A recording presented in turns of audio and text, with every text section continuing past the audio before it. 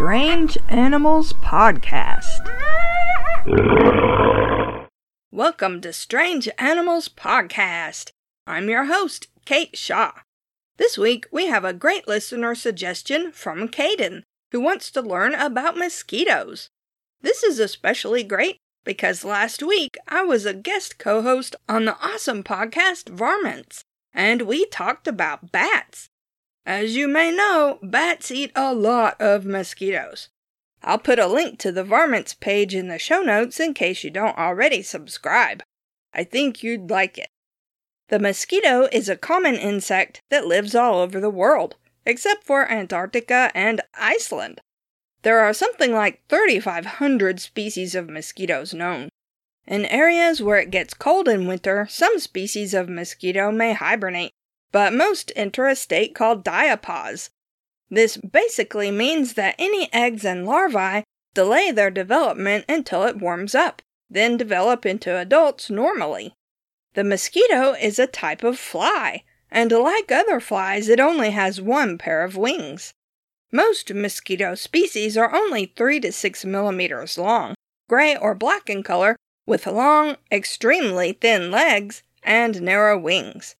The largest known species of mosquito is called the elephant mosquito, which can grow up to 18 millimeters long. That's almost 3/4 of an inch.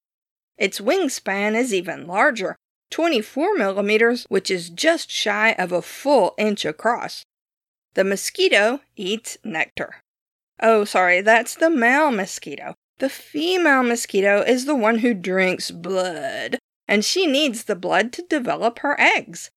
But in fact, the female mosquito also eats nectar too, and mosquitoes even help pollinate some flowers. Some species of mosquito can develop eggs without blood, but most need the extra protein and nutrients that blood provides. In some species, the female can produce one clutch of eggs without blood, but she has to have blood to develop more eggs.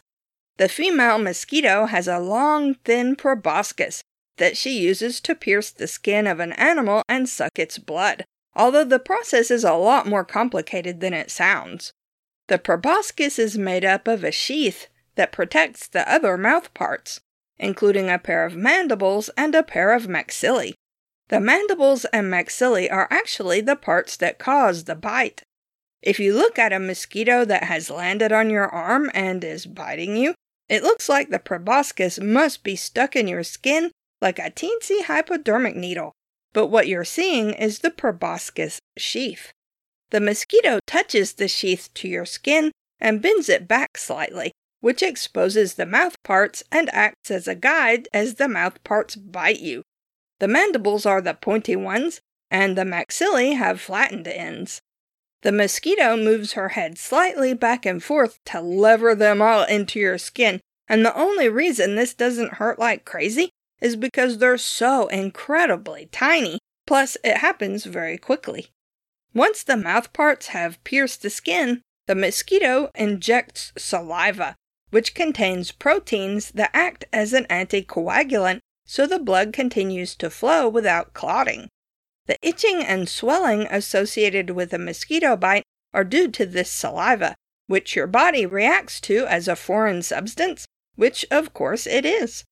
This biting and saliva injecting process actually takes place very quickly, and then the mosquito sucks the blood up. She can hold up to 3 times her weight in blood. Not only that, but if she's not disturbed, she will start digesting the blood quickly and will eject as much of the liquid as possible to make room for more blood, since she doesn't need the liquid part of the blood. Vampire bats do this too, if you've listened to our Vampire Bats episode or the new Varmints episode about bats. They digest the blood they drink quickly, then pee out the excess liquid so they're light enough to fly. But in the case of the mosquito, she just needs as many nutrients from the blood as possible to develop her eggs. That's why a single mosquito may bite you numerous times. She needs to fill her stomach with the nutritious solids in the blood while excreting as much extra liquid as she can. Once she has all the blood she needs, the mosquito will hide somewhere for a few days while her eggs develop. Then she'll fly out to find a good place to lay them. Mosquitoes lay their eggs in water, usually stagnant water like small ponds. The larvae stay in the water after they hatch. You may have seen mosquito larvae since they're distinctive. They're only a few millimeters long and skinny, with a bristly-looking head. The larvae come to the surface to breathe through a siphon in the abdomen, so they will hang head downward just under the water's surface. If something startles them, the larvae will curl up and sort of jerk their way through the water. Mosquito larvae eat algae and other tiny food. Even after a larva pupates, it can still move around in the water.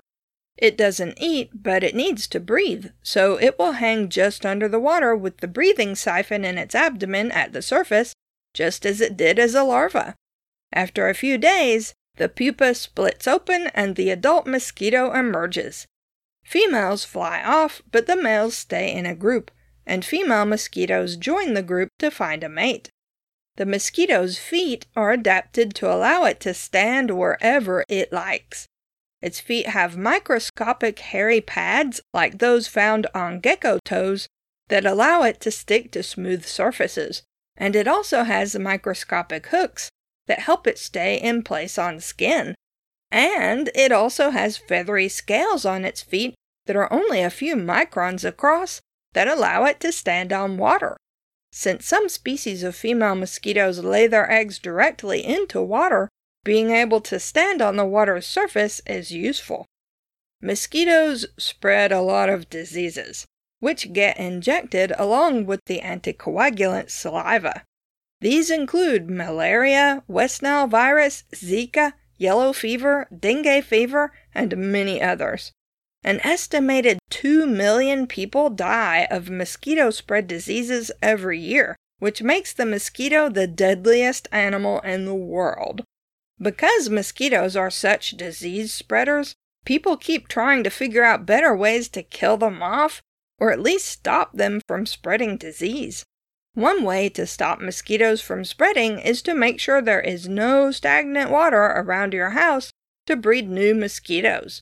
A female mosquito will lay her eggs in even small amounts of water, such as an empty drink can that has collected rainwater, so getting rid of trash helps. In the past, people tried poisoning water or spraying insecticides, but this isn't always very effective against mosquitoes and also kills other insects that may be beneficial. But as genetic engineering becomes more sophisticated, scientists have discovered new ways to help stop mosquitoes from spreading disease. For example, let's talk briefly about dengue fever. I won't go into symptoms or anything like that, don't worry. It's mostly a tropical disease found primarily in parts of Asia, Africa, and Central and South America, and it's spread by the yellow fever mosquito, which also spreads many other diseases. Guess if it spreads yellow fever. If you guessed yes, you were right. People do die from dengue fever, but most recover and are fine. But of course, no one wants to get sick. There's a vaccine as of 2016, but it's not fully effective and has some side effects. To help stop the spread of dengue fever, people have tried releasing animals into standing water that eat mosquito larvae, such as guppies native to the area. This has actually helped. In northern Vietnam, copepods that eat mosquito larvae were introduced into water storage tanks and did such a good job that the yellow fever mosquito was actually eliminated in the area for years. Some species of elephant mosquitoes, which you may remember from a few minutes ago are the largest mosquitoes in the world, don't drink blood at all. Its larvae eat the eggs and larvae of other mosquito species, which gives it enough nutrients as an adult to lay plenty of eggs. One species of elephant mosquito specializes in eating the larvae of the yellow fever mosquito and has been introduced into some areas to help control its population. Genetically modified male yellow fever mosquitoes have been introduced into the wild to mate with ordinary female mosquitoes in many places. The males contain a gene that causes larvae to die before reaching adulthood, and it has helped quite a bit. The yellow fever mosquito population has been reduced by over 90% in the places where the males were released, but it doesn't affect other mosquito species that don't carry the diseases. The problem is that genetically modified males have to be continuously bred and released in order for the program to keep working. Very recently, as of January of 2020, scientists have engineered an antibody for the yellow fever mosquito. It basically stops the dengue virus from replicating in the mosquito, which means it can't be passed to a human. There have been attempts to do this before, but it was only effective for one or another strain of the dengue virus. This new antibody is effective against all strains of the virus. This will help people while not killing the mosquitoes. The team is also working to engineer an antibody for other mosquito-borne viruses. So, is it true that some people get targeted by mosquitoes more than others? As someone who seems to be a mosquito magnet, when I go outside in the evening when mosquitoes are most active, I would say yes, and science agrees with me. Mosquitoes are attracted to some people more than others. The mosquito has a good sense of smell and can track animals by smelling their sweat and the carbon dioxide they exhale. They also tend to prefer people with type O blood and high body heat, but how attractive a person is to a mosquito depends on genetic traits too. Some species of mosquito prefer some types of animals over others too. Some feed almost exclusively on birds, for instance. But in a pinch, a female mosquito will bite just about any animal, and it doesn't even need to be warm-blooded. Mosquitoes will bite reptiles, amphibians, and even fish if they're partly out of the water. Some mosquitoes will even bite caterpillars. Caterpillars don't have blood, but they do have hemolymph, which is just as nutritious to the mosquito. Occasionally, mosquitoes are found in amber, which, as you may recall from episode 108, is fossilized tree resin.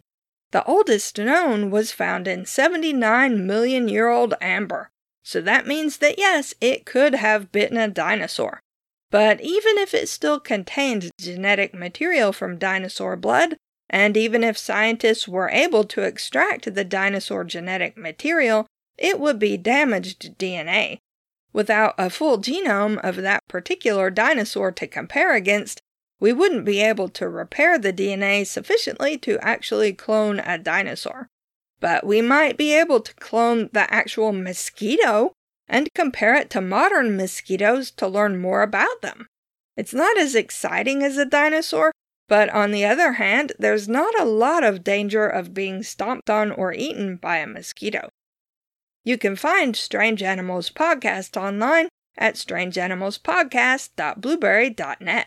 That's blueberry without any E's.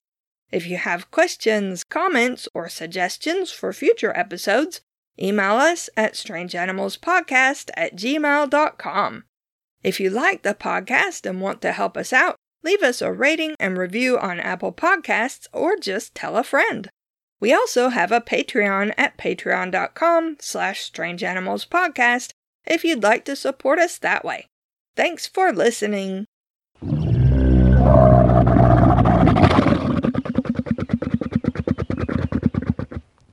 Guys, don't fight in here. Don't fight in here. You're making too much noise.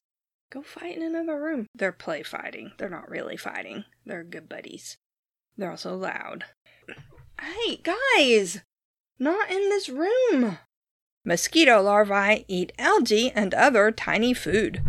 Guys! Out!